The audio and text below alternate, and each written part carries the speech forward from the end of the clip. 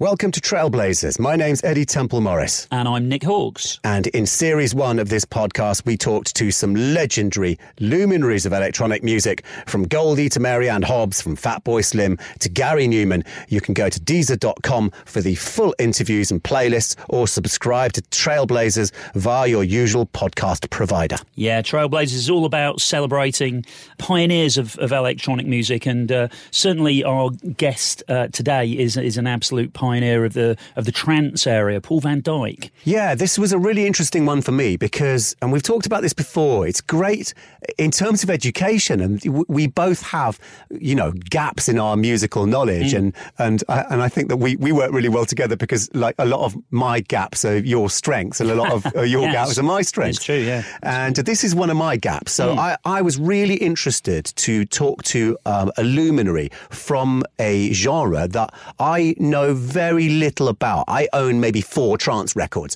Paul van Dyk is one of those trance records, and I'm aware of what a legend he is. And so it was really interesting getting an insight into dance music and electronic music from a completely different viewpoint, and that's so refreshing, isn't it? Yeah, it's great stuff. Let's get straight into it. Paul van Dyk. Deezer Originals. Trailblazers. Paul van Dyk. Welcome, dear friends, to another episode of Trailblazers. My name is Eddie Temple Morris, and by my side, as ever, XL Recordings and Positiva founder Nick Hawkes. Together, each time we light a warm and friendly fire, invite another dance music legend like Nick to chat to us by the fireside, if you will, to talk about the cultural fires they started and to play some of the tunes that soundtrack their fascinating lives.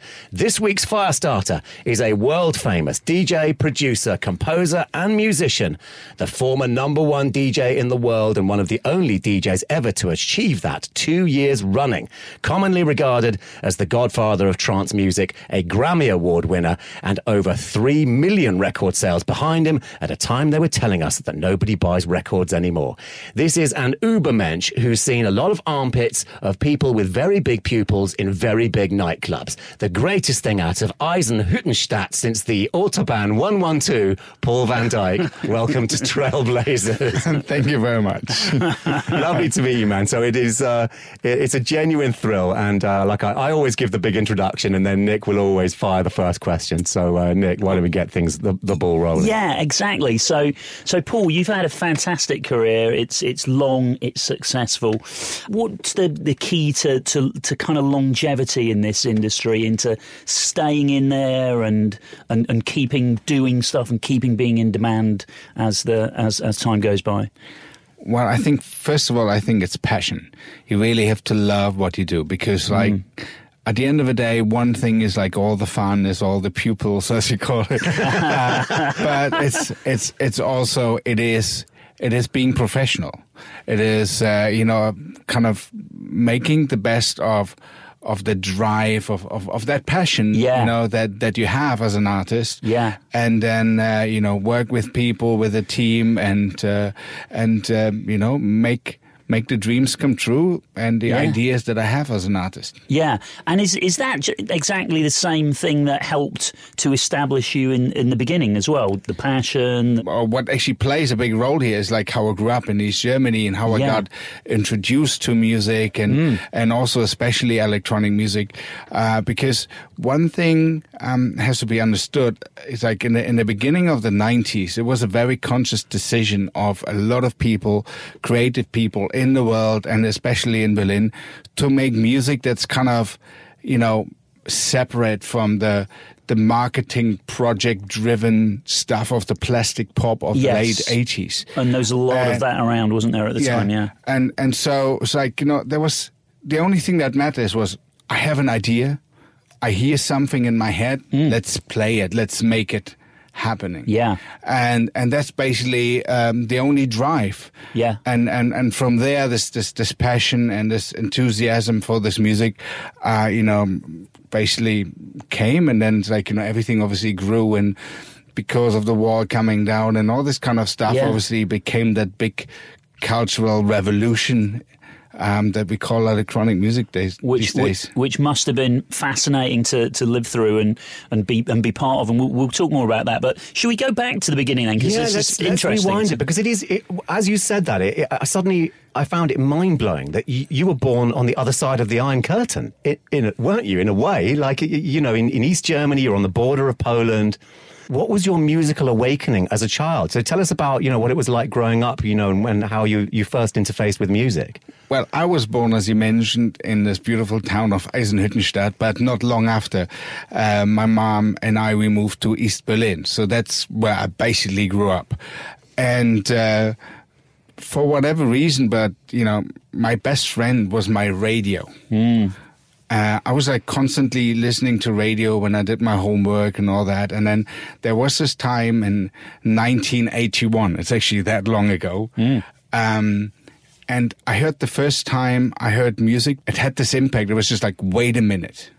This is so different. And please don't forget, I didn't speak any English. No. I just heard the music. I heard the voice. I heard how the emotions were brought across. And this is basically when I started to become this geek about music that I still am today. And that was, am I allowed to already say it? Yeah, go for it, tell us. That, it was the first single by the Smiths, Hand in Glove. Ah, okay. And I remember there was a radio show in Berlin at the time, obviously from West Berlin. I illegally listened to it in East Berlin. And every Wednesday they were broadcasting the British independent charts. And that was when that record became number one, that I kind of heard it the first time. And I was just like, wow, this is amazing. That's so different. And I became probably the biggest Smiths fan. I'm pretty sure every Smiths fan says that they are the biggest. But it really had a massive impact actually on me. And I also remember a few years back, I run into Morrissey in a hotel lobby in Los Angeles. Okay. And he didn't know who I was, of course. And but his tour manager knew me, so it's like I kind of just went and just hey, I don't want to bother you, and I just want to tell you I make totally different music, but the reason why I'm making music is you. And he was just kind of sitting there a bit with a grumpy face. What the heck is this guy talking about? He's such a grump. It felt good telling him, you know. I don't know if he actually really understood what I mean by that, but really that moment when I heard the first time Hand in Glove, that was when I sort of knew music is so much more than just this plingly stuff in the background while you do other things. Dude, I have a Smith story that you will love, and you just reminded me of it. Do you know what Freshers Week is? Do you know what the concept of Freshers Week is? No. So when you go to university in this country, there is a week when everybody gets to university for the first time, where they have loads of gigs and everybody gets really drunk, and you get freshers flu, and basically every new student gets really, really drunk for a whole week, and they'll always have bands, playing, and it's a real fruitful moment for bands and more recently DJs. It's Freshers Week. Every DJ and band's really busy in that kind of September, October period because of universities.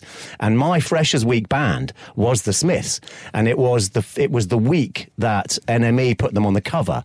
And it was the Hand in Glove tour. So I saw them on the Hand in Glove tour. And, they came on with all their gladioli, waving flowers. I still can remember the smell of trampled gladioli all over the floor. And there was this one moment where the Smiths had this odd following at that time, before they were really famous. They had quite a lot of kind of skinheads and suede heads following them. And these are quite scary looking people. And in the mosh pit, which was absolutely buzzing at Westfield College, University of London, there was this big, beefy, skinhead guy that collided with me. And there was this moment where we looked at each other and I thought, are you going to beat the crap out of me?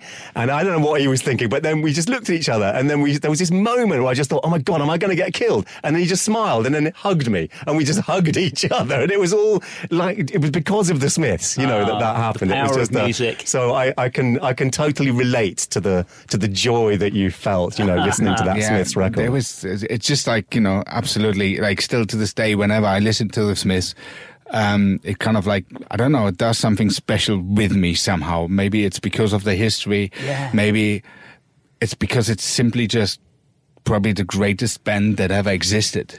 To me, it is. Yeah. Yeah. What a Amazing. shame that Mozza didn't pick up the, that joy that because you very intelligently said, I make such different music from you, but why I make it is because, that's so inspiring. God, if I was, do you know what I mean? If somebody said that to me, I'd do a backflip, Look, we never know. Maybe he did. in his own mind. Well, he's a famous grump, Well, they say, that danger in meeting your heroes, that there's, sometimes it can play out beautifully and sometimes not. But it's good. It's cool that you got a chance to do that, man. Should we hear this piece of music? Absolutely, Oh, yeah. brilliant. What a joy. Trailblazers. And in love, the sun shines out of our behinds.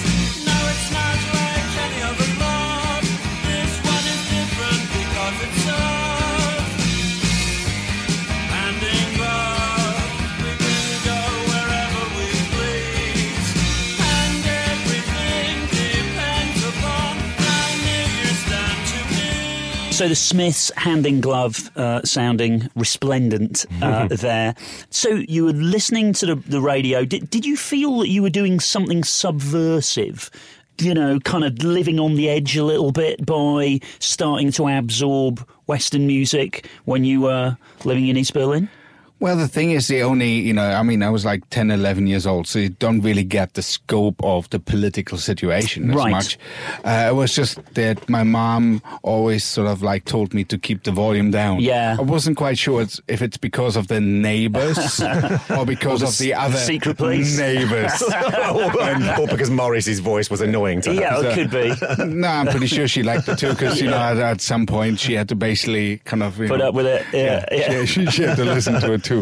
And so it didn't really feel like I'm doing something, No. let's say, illegal. But it was felt basically incredibly exciting and it was just like, engaging. I didn't think in this way. It Right. was just simply, this music was like so incredible and amazing. Yes. And later on, I understood that by me listening to that music, that sort of felt so liberating to me. Yeah, right. It, first of all, it created that kind of like, cosmopolitan mind in myself. Uh-huh. And also it kind of, I don't know, it was my gate to the free world. Yeah, in I a can way. imagine that, I was yeah. listening to that music. I closed my eyes. I dreamt myself out of the way. I remember a few years later when they came out with the album "Strange Ways, Here We Come." I always thought like, oh, Strange Ways, that must be a really, really cool place. Later on, I found out it's a bloody jail in Manchester. It is one of the grimmest places in the UK. So, actually, I was going to say it's kind of interesting, just culturally, and thinking back to what you're saying in that time, that you were listening to this music and having this really big emotional reaction to it. And for most people, the most important thing in the Smiths is the lyrics. But of course, you weren't getting that because you didn't speak English. You were just picking up on a vibe. I feel as though we should big up Johnny Marr at this point. 'Cause, what an amazing guitar player, and you were Absolutely. getting. But the thing is, like, in a way, what I liked so much about it was like, there was this three guys playing something beautiful, and then there was Morrissey singing something totally different on top of it. Yeah. That mostly just fit and like in a weird, strange way. And I think that tension created the beauty of this music, and I just loved it. It was just Yeah. like, all this, I don't know, freedom, and it was just like amazing. And of course, later on, I found out what I was singing along to sometimes, and I was, rather amused. Yeah, of course. So I'm interested to know, though, when you first encountered dance or electronic music. Obviously, it's like, from that day on, I was kind of like a big freak about music, so I was listening to the radio constantly, and I was obviously looking for those specialized radio shows. And there was another radio presenter, her name is Monika Dietl, in one of the West Berlin radio stations, and she played like total upfront, back then we probably would say futuristic music from if it was like hip hop stuff, something that would become big 10 years later, or it's like, some dancey stuff. This is Radio 1 or Flux FM or? That was SFB, Right, Sender SFB. Freies Berlin. Right. Basically broadcast station Free Berlin. Yeah, man. And so I was listening to that station all the time, and she played like, the first stuff we probably would call like early house music, from, Okay. I don't know, Marshall Jefferson and all the lots. So, and that's, how I got introduced to that kind of music, and then it became more and more instrumental as well. And I always liked the electronic sounds and feels. It's like I've been a big fan of like bands like Depeche Mode and Yazoo and I was all gonna these say, things. Yeah. And obviously, then suddenly there was this music that just like basically it spoke to me. It invited me to be part of it as a musical listener, because there was nobody singing and telling me, I met this girl here and there and this, and then we all have to be set now. It's a love song. No, there were no lyrics. It was just the pure music. It was the horizon. It was a dimension of that music that I felt is so inspiring, and the drive and the energy.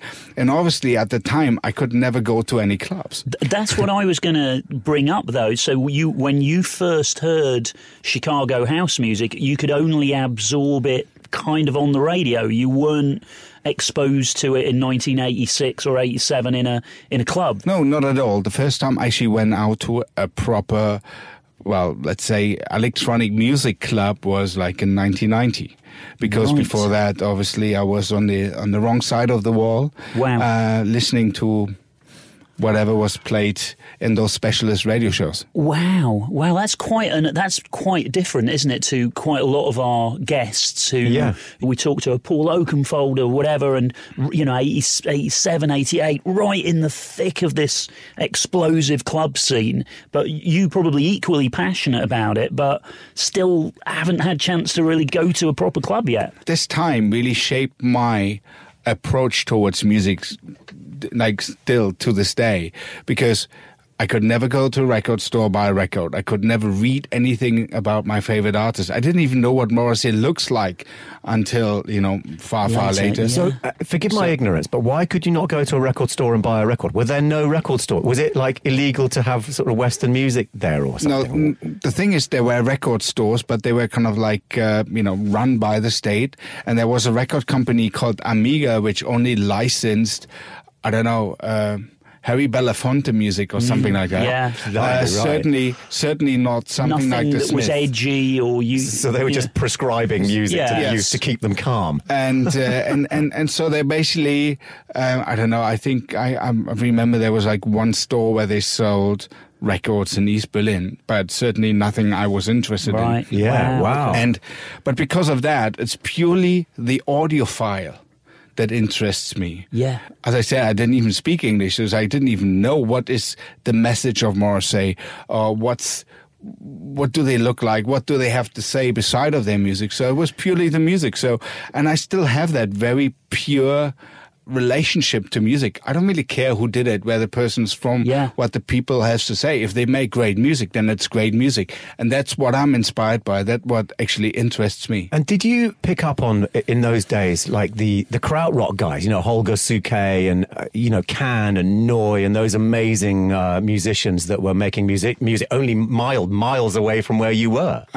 Well, I knew about them and I heard about them, but I don't know, maybe that was a little bit too harsh for my ears. I was really kind of like, I don't know, it's like still to this day, I like beautiful sounds, something that's sort of comfortable listening to, despite the dynamic that the music that I make has and the music that I like has.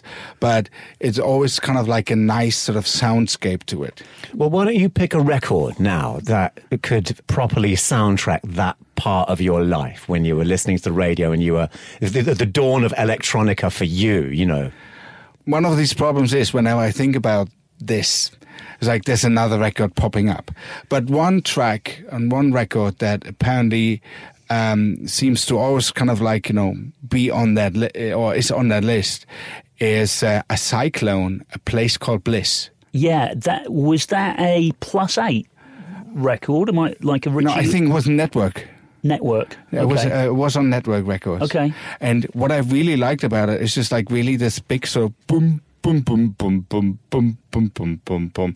And then all this weird little like sample bits, but really lush and beautiful, but still had this dynamic to it.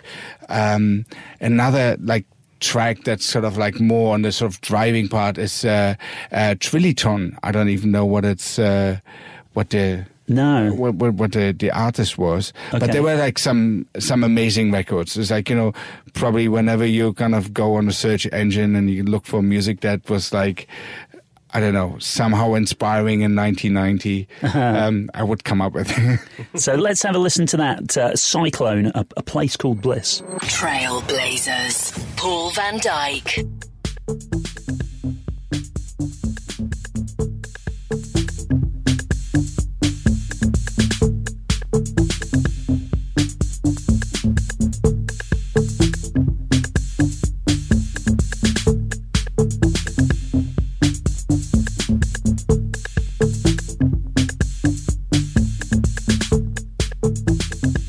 So you're listening to Trailblazers, and we are with Paul van Dyk, and we are in East Berlin, and through your radio you've identified with this electronic sound, and you've had a great emotional connection to it. You're really absorbing it. It sounds like you're very passionate about it, and you're absorbing so much. Was there a point or an inspirational track or an artist at that point or roundabout, somewhere in that part of your life that made you think, I want to do this. I could do this. Maybe, I'm inspired so much because, you were a consumer, but at what point did you sort of your mind change from a consumer to maybe a creator? Well, it wasn't necessarily that I thought, I could do that. It was more the fact that obviously the Berlin club scene, electronic music scene back then was like very driven by the sound of techno, by Detroit techno especially. And, my musical influences, they came from so many different places as well, except maybe one or two DJs back in the time. Like one was DJ Rocky in Berlin. He was like playing like really diverse, beautiful stuff. There was this record, Techno Cop. Okay. Which was like absolutely phenomenal, like this really beautiful, it's a really early trance record in a way, before we called it trance. Yeah. But he was like playing that kind of stuff, but he was the only one. So I went to the record stores, I found the records that I really enjoyed, and I started mixing tapes, just like for myself. And so friends and I, when we were like driving somewhere, we listened to it in the car. And one of my friends actually passed the tape on to the promoters that actually were running the club nights at Tresor in Berlin. Right. I say, hey, here, this is like, somewhat different sounds, like maybe you're interested and blah. And this is how I actually got my first show. So I didn't even approach the profession in terms of becoming a musician or becoming a DJ or something. It was really, I did it because I wanted to listen to the music that I love so much. And and then I owe it to that friend that passed on the tape, really, that I got my first show booked. And your first show was in Tresor? Was at Tresor, yeah. Whoa, what a place to play your first gig, yeah. It was actually really scary because, it's like, I was a bedroom DJ, like classical thing. Yeah. It was actually in my bedroom. Yes. So you don't have the bass very loud. You don't really turn up the volume so much. Stuff, yeah. And so suddenly I'm there in this club with this huge sound system, and I heard things in those records that I've never heard before. And I was like, kind of shit, that sounds so different. and your ears must have hurt. I remember my first gig in a big club. I was like, oh my God, this is actually hurting me. Like this is the monitors were like louder than any speaker that I'd ever been in front of. The good thing is I was out clubbing, so it's like, I knew the volume of those PAs. So that wasn't really the problem. It was really just that you hear different frequencies and different dynamic of a bass line, as an example. And and then everything else kind of started from there, really. So then you started making music, I imagine. Yeah, that was about like from that first show, a few other sort of like, possibilities to play arrived. And so in Berlin, we had not like big magazines like you have here in the UK. We had like little, they were called fanzines, Yes. like just like little things. Yeah, cool. And Little mags, yeah. and the guy who was also a producer and a musician who worked as a freelance journalist for one of those, his name's Cosmic Baby. Ah, right. And yes. because I was playing so different music, obviously they were like interested. Who is that weird guy? So he's like playing this different music from everyone else. So basically, there was an interview arranged between Harald, between Cosmic Baby and myself, and we instantly clicked and we became friends, and we kind of like realized we are both very passionate about music, and despite the fact I had no idea about any kind of like music instruments or production things or whatsoever, we kind of like, said, let's make something together. It's like create something together. And it was actually quite interesting because the thing is, I would be putting a headphone on and then just playing something, pressing those white and black buttons on the keyboard, and until it felt kind of like nice, and then kind of like, took the headphone off and said, hey, Cosmic, what do you think about this?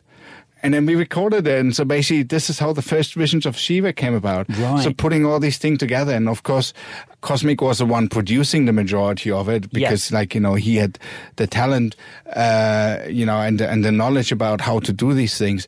But when I was in the studio, I had a clear idea how the things should sound that I like. Yep. What the things should feel that we make. Yeah.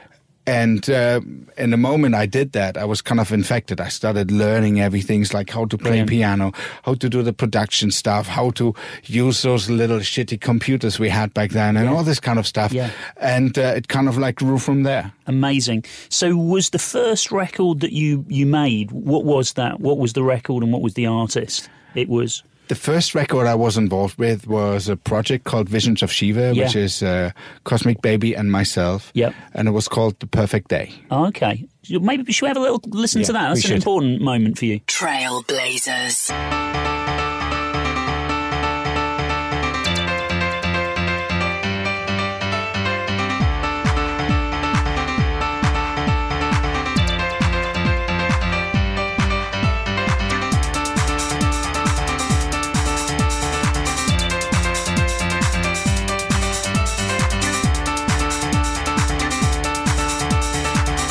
We've just listened to Paul van Dyk's first ever record, and I feel as though I just missed a trick with something. I just want to rewind to just before this or around this time to your first DJ set. So what were you playing? Was it very eclectic? I mean, were you playing any vocals in your sets? Did you reach back and find that Francois K mix of This Charming Man to drop in there as a surprise, or was it very techno based in those days? It was. I don't know. It's like probably was a melodic, electronic-y sounding techno. Yeah. Somehow, because there was like so much music back then that already had those, general features, and that's what I liked. So apparently, whenever we all went, there was a record store in Berlin called Hardwax Records where everybody went, and is it still in the same place? I don't think it's there anymore. I'm not quite sure. Okay. But the point was when, let's say, 10 DJs were in those stores, then 9 of them would all buy the same record, and I would be the freak buying the other one. And so it was, I don't know, there was like something that was more synthesizer based rather than just the typical Detroit techno drums. Yeah. Yeah. Yeah, because you're a real master of melody, and there's a real musicality to what you do, isn't there? So I guess you were finding these records that were kind of trance before trance, if you like. But yeah, possible. I mean, it's like all these terms and labelings of music is like it's became very important these days, even more than let's say back then. But yeah, this music existed because there were people who kind of like, felt that, the dynamic of those drums, the drive, the sequences, but also this uplifting moment when you hear a loving, amazing pad. So this period then, you just sort of naturally became a DJ producer by profession in 1991 to 3-ish, am I right? Or Well, the thing is, I was doing an apprenticeship as a carpenter at the time. Carpentry, really? Because Okay. because it's like I remember after the wall went down, my mom and we moved to Hamburg. Right. So I didn't really fancy Hamburg too much. Beautiful city, but it wasn't me. Yep. So I went back to Berlin, and at one point my mom said, "You're coming back. You have to do something with your life." And I just thought, okay, what am I going to do? And so on a Tuesday, I called, the carpentry shop or carpentry shop. I don't know how you call it. Yeah. Carpenters. Yeah. Okay, yeah, I called the carpenter. Yeah. And he said, yeah, just come by. So Wednesday I came by, and on Thursday I started. So I called my mom and said, sorry, I can't come back to Hamburg. I have a job here to do. Yes. And so basically that gave me the possibility of kind of, learning a proper job at the same time, kind of financing somehow my hobby that would later on become my profession. And I did that for about 2.5, 3 years, actually both together, till a point where actually being in the studio or at clubs at night and then in the morning not cutting your thumb off was a bit on the edge. Yeah. So I decided, I had to make a decision on what I like more and where I see a better future for myself. And when was that? I think that was about 93, 94. Okay. And had there been a steady flow of records that you'd made sort of through that period? Yeah, I mean, it's like I've done a few remixes in between. Okay. And, like You Made Love Stimulation. Oh, that's a classic. Also done a remix for New Order at the time. Right. So things... Good stuff. Some things actually came together. My first album came in 94. Okay. And yeah, there was a regular sort of flow. output. And were you just playing in Germany as a DJ at that point, or around that kind of 94 time had you managed to start to get a bit of an international thing going on? Actually, that was quite an interesting sort of thing for me, because before I, let's say, made it a bit bigger in Germany or in Berlin, to be specific, I actually was a resident in New York at Limelight for Disco 2000, which came about in a really, lucky fashion. Back then, there was the New Music Seminar in New York, and there was one event called the German Night, right, where sponsored by a big cigarette manufacturer. Yep. They invited all the big DJs from Germany to actually perform there and represent the German idea of electronic music. And one of the big DJs back then, DJ Duck from Dance to Trance, he couldn't do it. So I was the substitute, and they took me on. So I went there, and apparently I took my chance and kind of I played a set, I rocked the crowd, and a guy called Howard Schaefer, who used to have the first DJ agency in the United States, he was there, and he says wow, that was really cool. It's would you like to come by next Monday to our office and maybe talk what we can do in the future? And so obviously I went there on the following Monday, and he said, hey, look, if you like to stay, it's we running Disco 2000 here with DJ Kioki, you could be playing next Wednesday. So I stayed even a few more days. I played Disco 2000. It went down very well. And I was asked to actually come back once a month. Lovely. So before I was kind of anyhow a vaguely noticeable name in Germany, I was already resident DJ and part of the club culture in New York somewhat.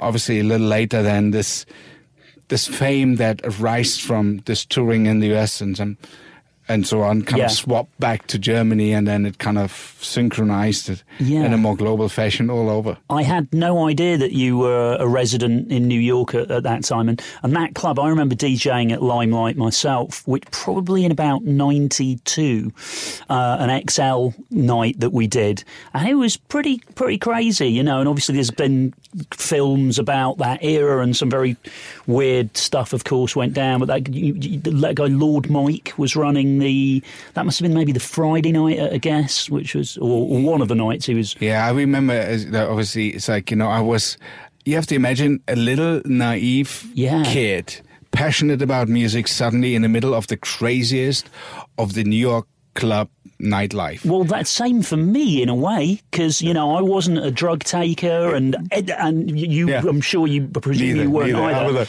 But we were and professional. yeah, and same thing. When I DJ'd there, I was like, whoa, God, like everybody here other than me is, from the top management through to the guys behind the bar through to everybody in the crowd, is was- off their face. It was, I had the same experience at Manumission many, many times.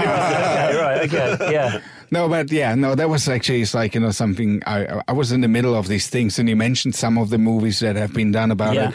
I can tell you, I was in the middle of it, and the movie is very accurate. And Crazy time. I've experienced things. I mean, we've done like crazy stuff. They called themselves the New York Club Kids. Yeah. And it was just like crazy stuff. There was this thing we did. So you remember those old ghetto blasters from the 80s? Yeah, yeah. So they had one of those. So we did kind of, it was like rave and run. Okay. That's what it was called. So we would go to some public place, put on the ghetto blaster, play our electronic techno music, dance the shit out of it until the police came, and then run away. And go to the next place. Rave and run. I love that. And I remember there was a huge ice cream store right on Times Square where I almost got arrested because I was kind of like the last one getting out. The last one to run. And my trick was to just like order some ice cream. So I kind of like, I'm just a customer, guys. Just a customer. I'm just having ice cream. Yeah. Bye-bye. So, but it was like, I'm a seriously, tourist. I'm just getting some ice cream. Yeah, Yeah. it just no, Oh, but fantastic. really, they were like some crazy fun times there. Well, Paul, why don't you pick a record from those times? Either a record that you used to rave and run to, or a record that, as you say, rocked the crowd At Limelight. At Limelight, yeah. I think one of the records from that time somehow is Rest by Underworld. Oh, my yeah. gosh. Yeah. Wow, yeah. What a tune. Incredible. But that's exactly what I mean. It's like, if you would have asked me which ones are your tracks, That wouldn't have come up. that wouldn't have probably. come up now. But it's like now thinking of it, because Yes. it was exactly that day when we had that rave and run thing is when DJ Kyoki got a test pressing of that record and was playing it in the office the whole time. And it was like kind of, wow. Amazing. Yes, that Junior Boy's own label going round and round. Absolutely incredible. Trailblazers. Paul van Dyk.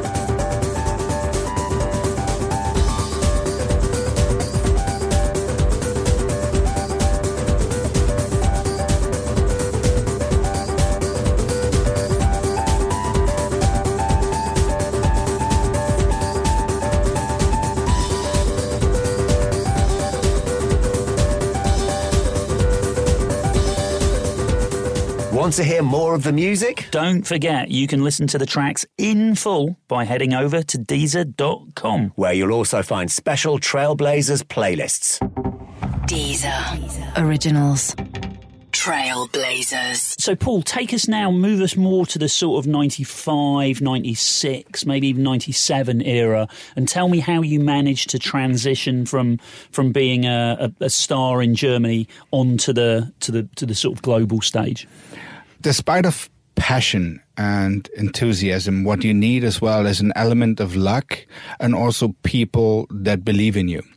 And I was very lucky to actually find that one in Rob Deacon, who was running the Deviant record label. And when he heard my second record, which was called 7 Ways, he signed it for the UK. And he believed in it so much that despite and against all odds, he made that record a huge success. And without a record label and a record label owner with that enthusiasm, it probably wouldn't have become that big. But that kind of, let's say, broke me into the English-speaking media. Yeah. And that kind of like propelled the career, obviously, on a different level, because then suddenly people all over the world were reading about me, about my music, about what I'm doing, and so on. And that was kind of sort of the next step. I did my first, let's say, bigger tours in the UK. And this is what year is this? We talking 96 right now. Right, this is right. Okay. Because I have a little anecdote connected to this. So we had and just something that shows that it doesn't necessarily happen easily and quickly. So when I was running Positiva at that time, we had a monthly residency at the Ministry of Sound, and we were allowed to sort of, suggest guest DJs to play. And you hadn't played in the UK at that time, but Kevin Robinson, who works with me at Positiva, was raving about you, and we knew the records that you were making, and we said to Ministry, how about this guy Paul van Dyk? Maybe he can play on one of our Positiva residencies at Ministry, because he's not played in the UK yet. And Ministry said to us, yeah, but putting his name on a flyer, he doesn't mean anything here, so we're not going to support you in that. We need to be having guest names that are going to bring more people through the door, so no, that Paul doesn't work for us. So we tried. It could have been us that could have given you your first London play, but unfortunately Ministry were like, nah, not gonna go for it. Yeah. Well, the thing is, you have to be, somewhat, I don't know, persistent. And I think at the end of the day, if you believe in something, and I really, I believe in my music, I do it with all my heart. Yes. You will be convincing at some point.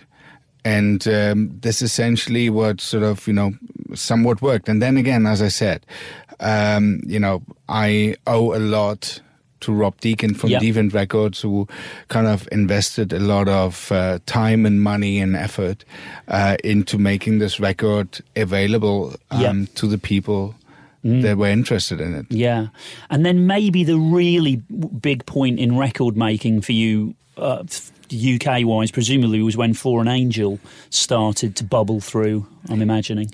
In terms of changing kind of how you were perceived in the UK and moving it up I think that was even like 2 years later, because obviously in the UK my second album was released as the first album, so they thought of actually taking my first album, which came out in 94, and release it in between. And obviously For an Angel, the original version, was on that album. Yep. So Rob thought it's a good idea to remix it and kind of re-record it and actually release it as a single. Yes. And first I was like very hesitant to it, because it was a track from 94.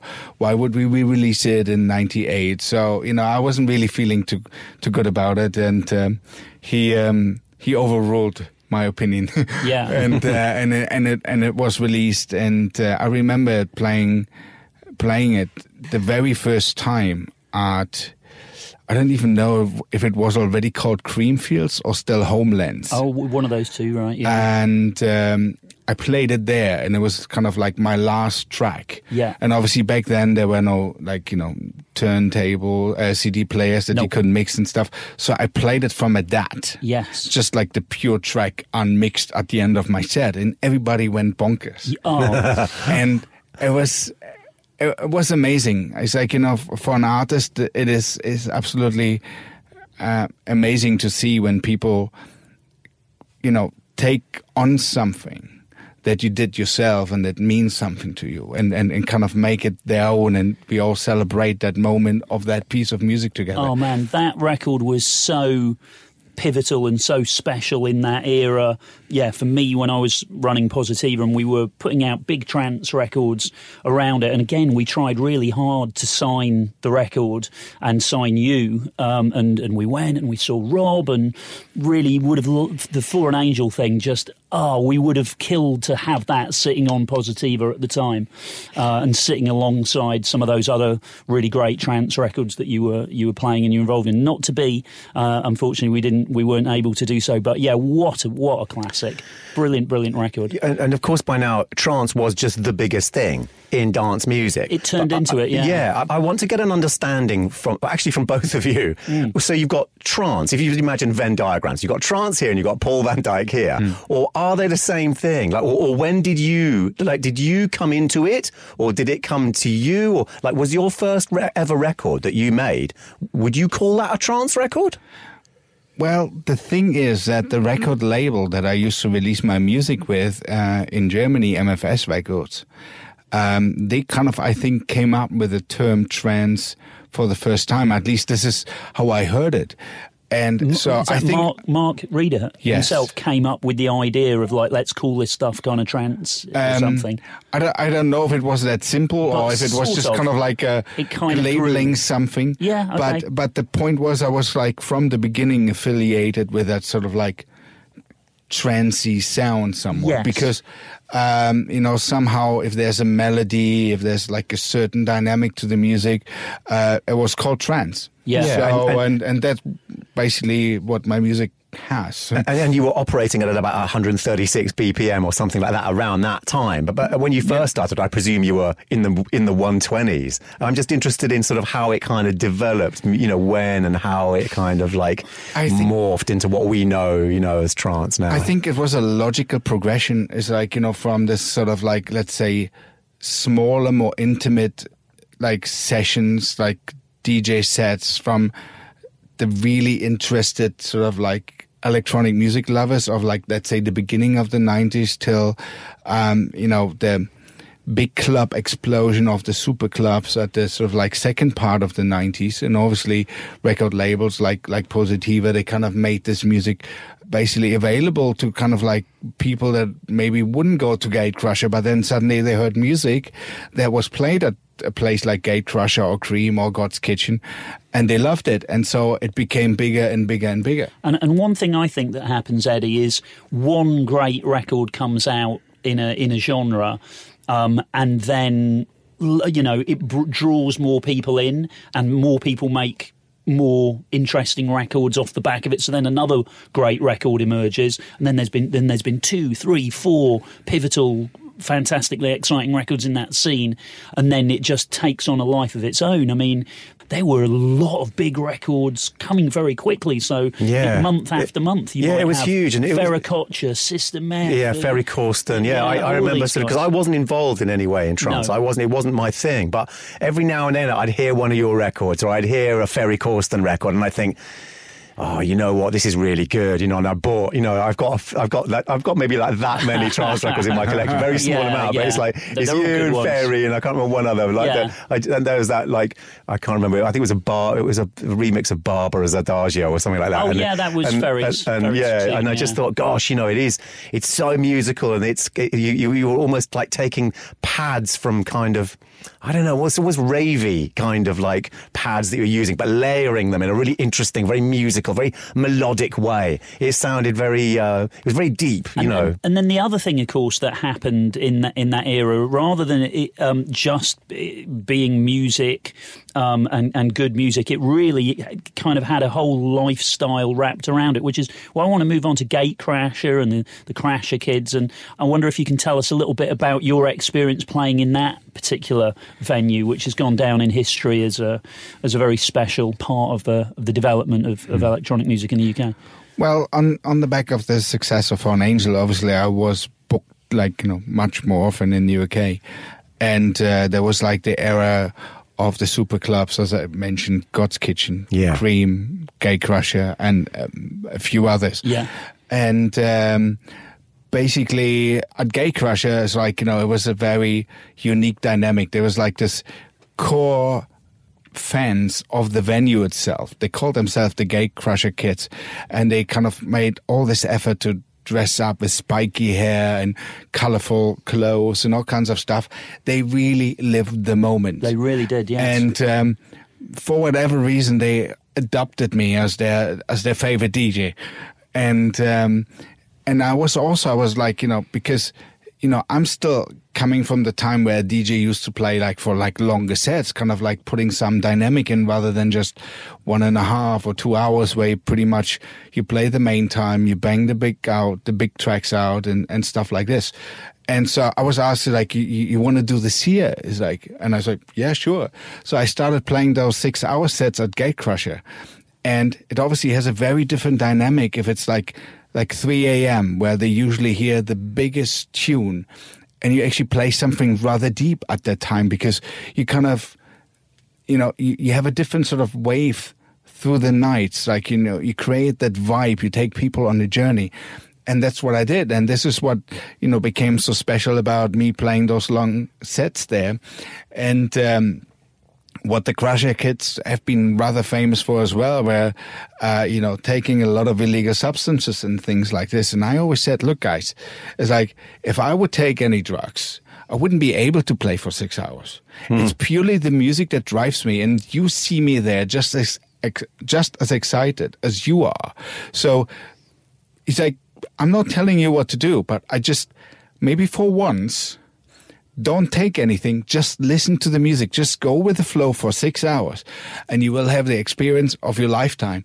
And they did. And they kind of really followed that. They kind of experienced that. And this is when they all came up and they made their T-shirts, "There's no E in Paul van Dyk," and things like this. And natural dopamine, man. Yeah. Natural dopamine. And so, it became that sort of relationship really with the club and with the audience more than with the club, actually. Yeah, no, those spots were incredibly exciting to visit, Eddie, because, you weren't kind of tapping into that circuit, but people would travel for miles to get to Gatecrasher or Cream or some of the spots that were kicking off, and it was a wall of energy and excitement that was quite something. And there was some amazing, equally in London, there were some amazing places. Again, Positiva had a residency at Bagley's, Freedom, Saturday night at Bagley's, which was not a famous one that got a club that kind of got talked about in the same breath as Cream or Gatecrasher, but incredible. Thousands of people there every Saturday, and it was very exciting, wasn't it? Yeah. Absolutely. I mean, there's like, one of the things when I look back is I'm very happy that I was able to kind of live and experience the whole evolution of this music somehow, that I was there to experience it.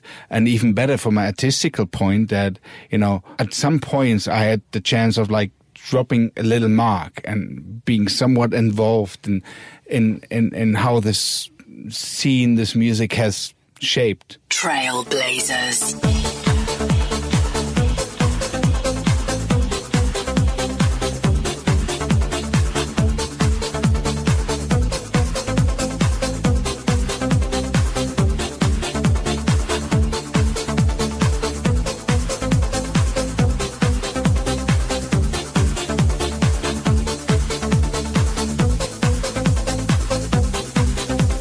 So we're with Paul van Dyk. You're listening to Trailblazers. And Paul, you've just sort of taken our hand and walked us through a really interesting time in UK. In the UK becoming this dance music explosion of youth culture that was, they were the biggest thing since punk, and you're kind of synonymous with that. You must have been so interesting for you seeing that, and then you must have witnessed that in a global way, because you must have started then to go to Ibiza and back to New York, I presume, and especially all over Europe, because I guess America was a little bit behind Europe in electronic music in some ways at that point in the chart kind of thing. I tend to not agree with that, because I was playing already like in front of 15,000 people in Los Angeles in 95, 96. There was already a huge scene that was interested in that music. People like Christopher Lawrence, they were like heroes in the mid-90s already. Oh, that's interesting. Long before, let's say the UK, swept electronic music over to the US. It was there already.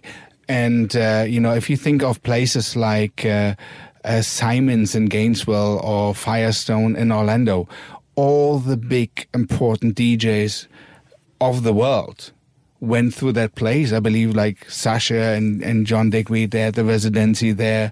Lucky enough, I had the chance of playing there a few times, and it's it has been there for far longer than, let's say, it's been recognized because of the, let's say, I mean, today we use the term mainstream media, didn't really report on it. No, they didn't. Yeah, that's odd. Given that you're saying there was 15,000 people in one place, that sounds huge. You know, that's proper big. I mean, it wasn't across all the states, though, was it? It was. They weren't massive scenes popping off everywhere. It was. There were certain cities that were more vibrant than others. And you would maybe call it like cultural, like hotspots in a way. Yes. And, like Los Angeles. I remember as well in San Francisco, Chicago, New York, of course. Interestingly enough, Washington, they had like a long, they have a long history of electronic music being part of their places. Yeah. But you're right. The American media were very late to really report on that and kind of go, hey, this electronic music thing is something that we can be proud of and we can kind of own as our own. That was the thing that didn't come until a lot later. Whereas in the UK, I think the UK media was very quick to embrace it and say, hey, this is our thing. Yeah. But how fascinating that you saw this explosion on such a global level. You're one of the few people that could actually, play in almost any country and pull a crowd. What were the best places to play in that time in your career? What were the places that you sort of emotionally identified with the most? I don't know. I say it's really difficult. I mean, a few spots, obviously, it's like the first time I ever went to Japan, but then again, it's like we talking even a few years earlier. I think that was in like 95, 96. And, to me, these promoters, in a way, they are like the real heroes because they invested their money in a DJ nobody has ever heard of in Japan just because they heard me playing somewhere and they liked it and they wanted to have me presenting my music to their audience. So these guys really have been the substance of this global growth of electronic music back in the days. But I also remember, special shows. I remember the first time I played in Mexico, it was actually near the pyramids in, I think it's called Teotihuacan. I can't probably pronounce it. And it was just like phenomenal in this huge outdoor space. And it was phenomenal and amazing. And I also remember, I'm not quite sure exactly when that was, I think it was the early 2000s, I played in Guatemala. And just 2-3 weeks before, the Pope visited Guatemala City. And the event was held at the very same spot where the Pope spoke to the people just 3 weeks before. And I remember that like in the middle of the set, I had to pee. So I was like running and because somebody was in a Dixie toilet, so I went and just like peed through the fence and I just looked up to the sky. It's like, wow, electronic music is huge. It's like, now we're in the field where the Pope just spoke in Guatemala. This is awesome. Yeah. I've seen a few examples of that. I went with Casper to Cape Town in South Africa and they're dubstep DJ and they built a big kind of rave in this sort of city square, and it was basically on the steps when Mandela got freed. He stood on the steps of this sort of courthouse and did a speech, and however many years later, Casper, the guy I managed, was boshing out dubstep, just a stone's throw away from where that historic moment had happened, and I found that quite amusing as well. Wow, amazing. So the South Africans could get their skank on. Yeah, big time, man. So, Paul, at this point, you couldn't be more successful. You have, at this point, been named as the #1 DJ in the world twice for 2 years running. In the the much famed top 50, top 100 DJs in the world, and you're touring, you're playing everywhere in all of these different countries. What would be a tune that was front and center in your set? A tune that you could play in any country. You've probably got a few of these kind of bombs that you could play anywhere that would always make sense in whatever country that you're in. Regardless of if it would have made sense to play it somewhere, I would probably say it would be Dogzilla. And don't ask me about the name of the track. You are the only thing I need. Dogzilla. Oh, Dogzilla. Okay. Yeah, it's a great record. I played it at the Laugh Parade, at the final manifestation in front of 1.5 million people, and they loved it. So it has to be good. Trailblazers. Paul van Dyk. But you are the only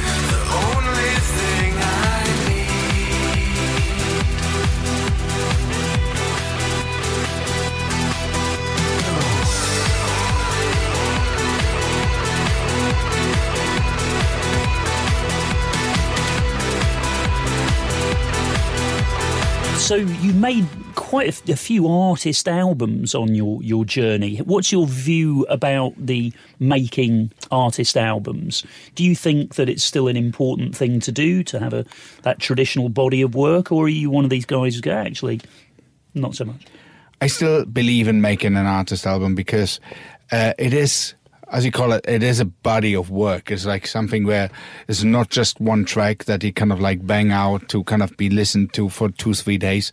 It's actually something you offer to the audience to kind of listen to and, I don't know, follow the journey the record provides.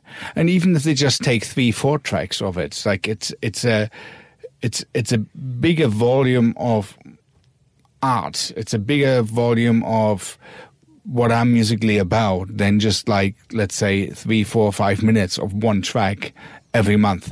Of course, the way how things are released these days is not the classical thing. First single video, second single video, then comes the album, then comes the third single and the video, blah. It's all like very different. It's almost in a kind of like 4 to 6 week release pattern, but it still is all connected with an album concept altogether. And I believe in that that's just like my musical approach. And you've collabed with quite a lot of interesting people as well across your journey of making albums. Who have you learned from that you've collaborated with? Pretty much everyone, really. I remember I collaborated with Carl Cox in the studio of Spooky. Okay. And I learned a lot from like the whole engineering skills of the engineer at the time. Also, obviously, in terms of composing, Johnny McDade, who's with Snow Patrol, now, whenever we work together, it's like I learn so much about songwriting and all these kind of things. But also, from a different dynamic, when I work with like some of the younger guys now, like someone like Jordan Sugley, his approach, his dynamic, without all the knowledge of where this music comes from and what the music went through. He just purely loves that kind of music and he has that approach. And that sort of pure straightforwardness is something that inspires me too. I learn a lot from, because sometimes, of course, when you're an artist, you get too much digged in with your head. You just kind of like go deeper and deeper and deeper rather than just kind of like let go, let it be music. It's interesting to talk about collaboration, and I once asked Nile Rodgers, when you hit a kind of fallow period and things aren't really, kind of going your way, and he's had, we think of him as a complete legend, but of course he's been through various curves, including the complete death of disco when the phone just wasn't ringing, and I asked him what his advice is for people who are in those phases, and collaborating was a massive part of it. It was like, work with other people, expose yourself to new and different ideas. That will push you forward. But it's also focus on what you like. Because as an example, you would have said the last maybe 5 years haven't been so good for trance music. I can tell you, yes, we might have been out of the focus of the limelight, not on the main stage of festivals anymore. But you know what? It was a very, very good cleansing of that scene, because all these people that just kind of like stepped on to become famous or make money or whatsoever, they left. They probably did EDM or whatever they do. And the people who love that music, they love that music. So in a way, the last 5-6 years have been phenomenal for trance music. There's so much amazing music out there. There's so many fantastic artists making this music. It is incredible.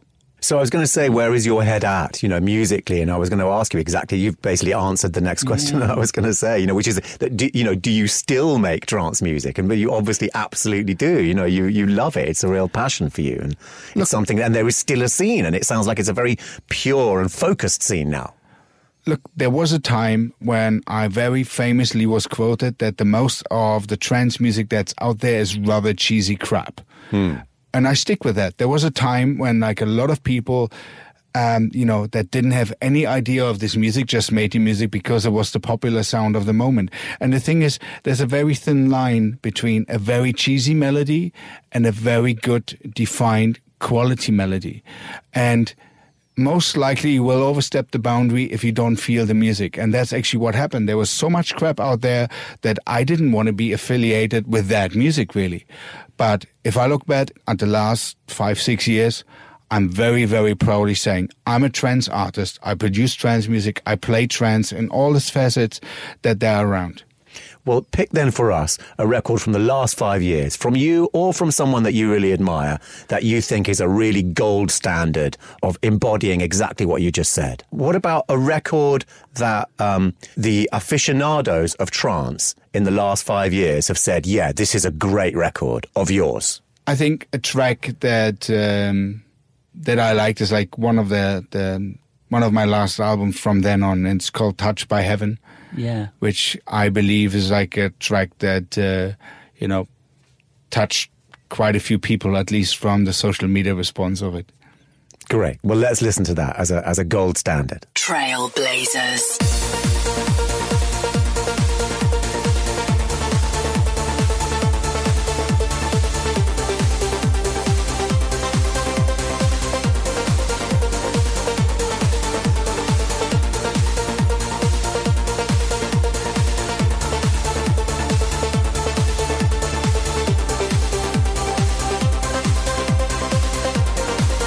So what's next for you, Paul? I'm interested to know what the future holds. Well, there are still many things. I'm still, let's say running out of time if it comes down to the things that I want to do. Obviously, this summer in Ibiza, we started this new project called Shine, which is really truly focusing on our music, on the music that we love, rather than all the glittery nonsense that's usually, coming with it. Yeah. And you're doing that where? In Amnesia?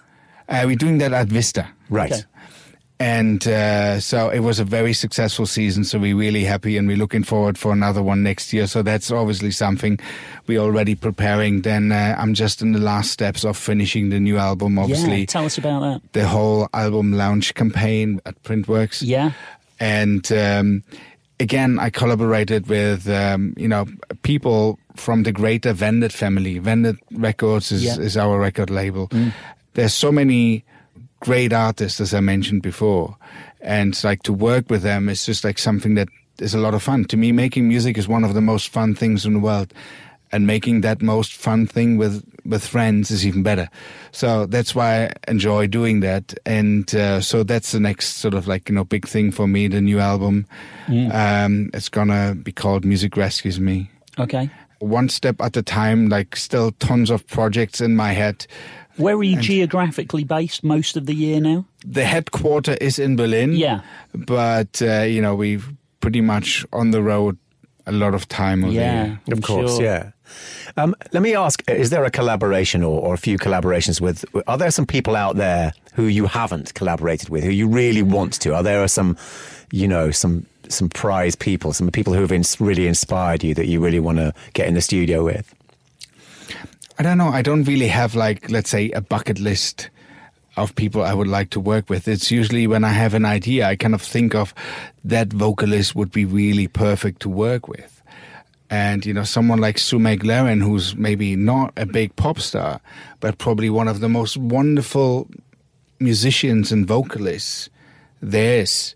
I just love her vocal. I just love her voice. And so, it's more working with people who I think have something to give to my music rather than just that could be great. Because at the end of the day, I don't even know if it would work, When I work with Johnny McDade, we are really quick. He obviously comes from the rock world. So he's listening to sounds and music in his way. I'm listening to that from my angle, but we both know what music should do. It should reach people. It should be on a good quality level. It should have a meaning. Yeah. Johnny from Snow Patrol. Yeah. So I'm interested. I was involved in the breaking of Snow Patrol. Gary's a really, really good friend. Yeah. I'm interested to know how on earth you and Snow Patrol, one of Snow Patrol, ended up working together. That seems like a crazy and beautiful thing. Well, it was in, I don't know, I think it was like the beginning of the 2000s as well. Johnny was involved in another band that I really, really liked, and I kind of like mentioned that in an interview. And then they reached out to me and say, are you really talking about us? And says, yes, I just love it. So we met up and started working together on a track called Time of Our Lives. The band was called Vega 4.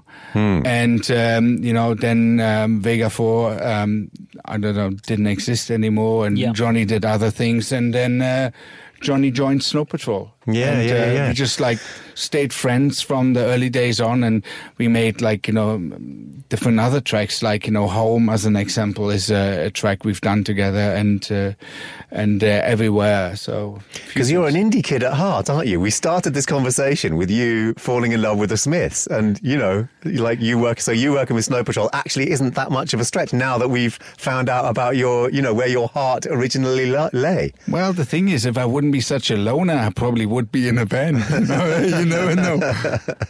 So the last question that we ask everybody, Paul, is that it's an imagined scenario which might happen where aliens have come to this Earth and they are surveying this solar system for some kind of galactic superhighway, and they're looking at maybe destroying this planet, and you've got to play them a tune or give them a tune that will show them to tell them that we're worth saving. So your tune to save the world, what would that be? In order to bring that across and explain what humans emotionally in a positive way are capable of, I would say it has to be a piece of music by Luke Howard, and most likely a track called CB. And why Luke Howard, and why this track? My wife actually introduced me to the music of Luke Howard. I didn't really sort of hear about this, and she was playing this, and I was what is this beautiful music? What is this? It's because it is music. It's kind of really lush. It's kind of like a piano, and you kind of feel like it's in the background, but you will notice you stop talking. You will be sucked into the music and the emotions of this music, and you will just simply, I don't know, be captured by it. And I think there's so much emotion in that. There's so much passion in that. And I believe that will be something that on the big scope of what we are as the human race will be a good example of showing the aliens leave us alive. Wonderful. Fantastic. All right, so we're going to listen to that. Paul, thank you so much for joining us today on Trailblazers. Good luck with everything for the future. It's been an absolute pleasure to have you here. I have to say one thing for you, which I've researched from I'm in a Berlin band, so I called the main guy who engineers, Tom Bellamy, and he said to say "Viel Erfolg" to you. So what does that mean exactly? A lot of success. Yeah. We wish you the greatest success. All right. It was an absolute pleasure and an honour to meet you, Paul. Likewise. Thank you very much for having me. Trailblazers. Paul van Dyk.